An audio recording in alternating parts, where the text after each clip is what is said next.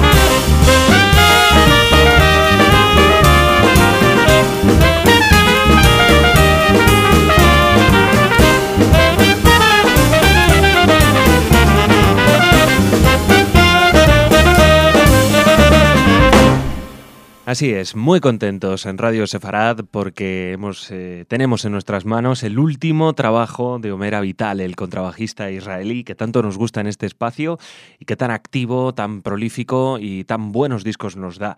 En este caso le escuchamos junto a un quinteto, le oímos junto al trompetista Avishai Cohen, al saxo tenor Joel Fram, al piano de Jonathan Avishai y a la batería de Daniel Friedman. Con ellos le escuchamos y vamos a seguir oyéndole en New Middle East.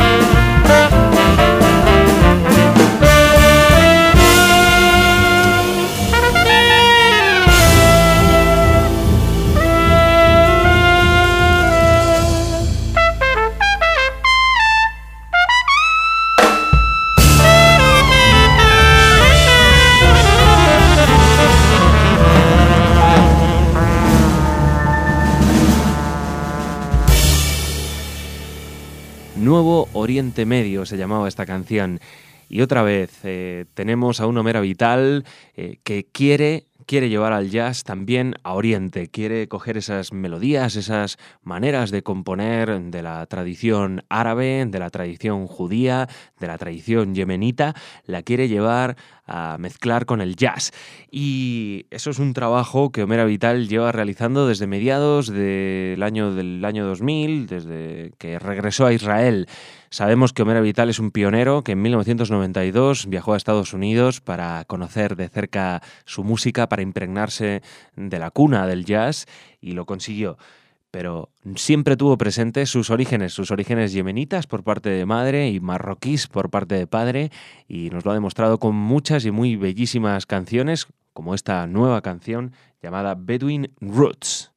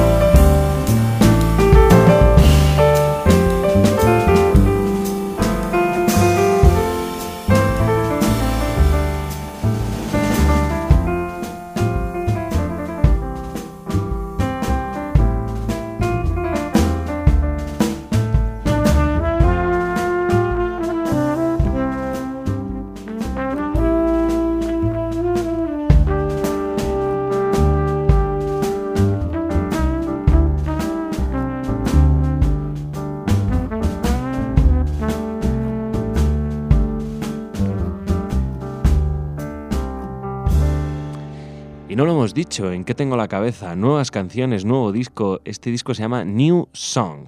Ha salido hace apenas unos mesecitos y es un trabajo fantástico, precioso, muy en la línea de Omer Avital, con esas melodías limpias, esos ritmos orientales, esas canciones brillantes, melodías positivas, optimistas, desde mi punto de vista.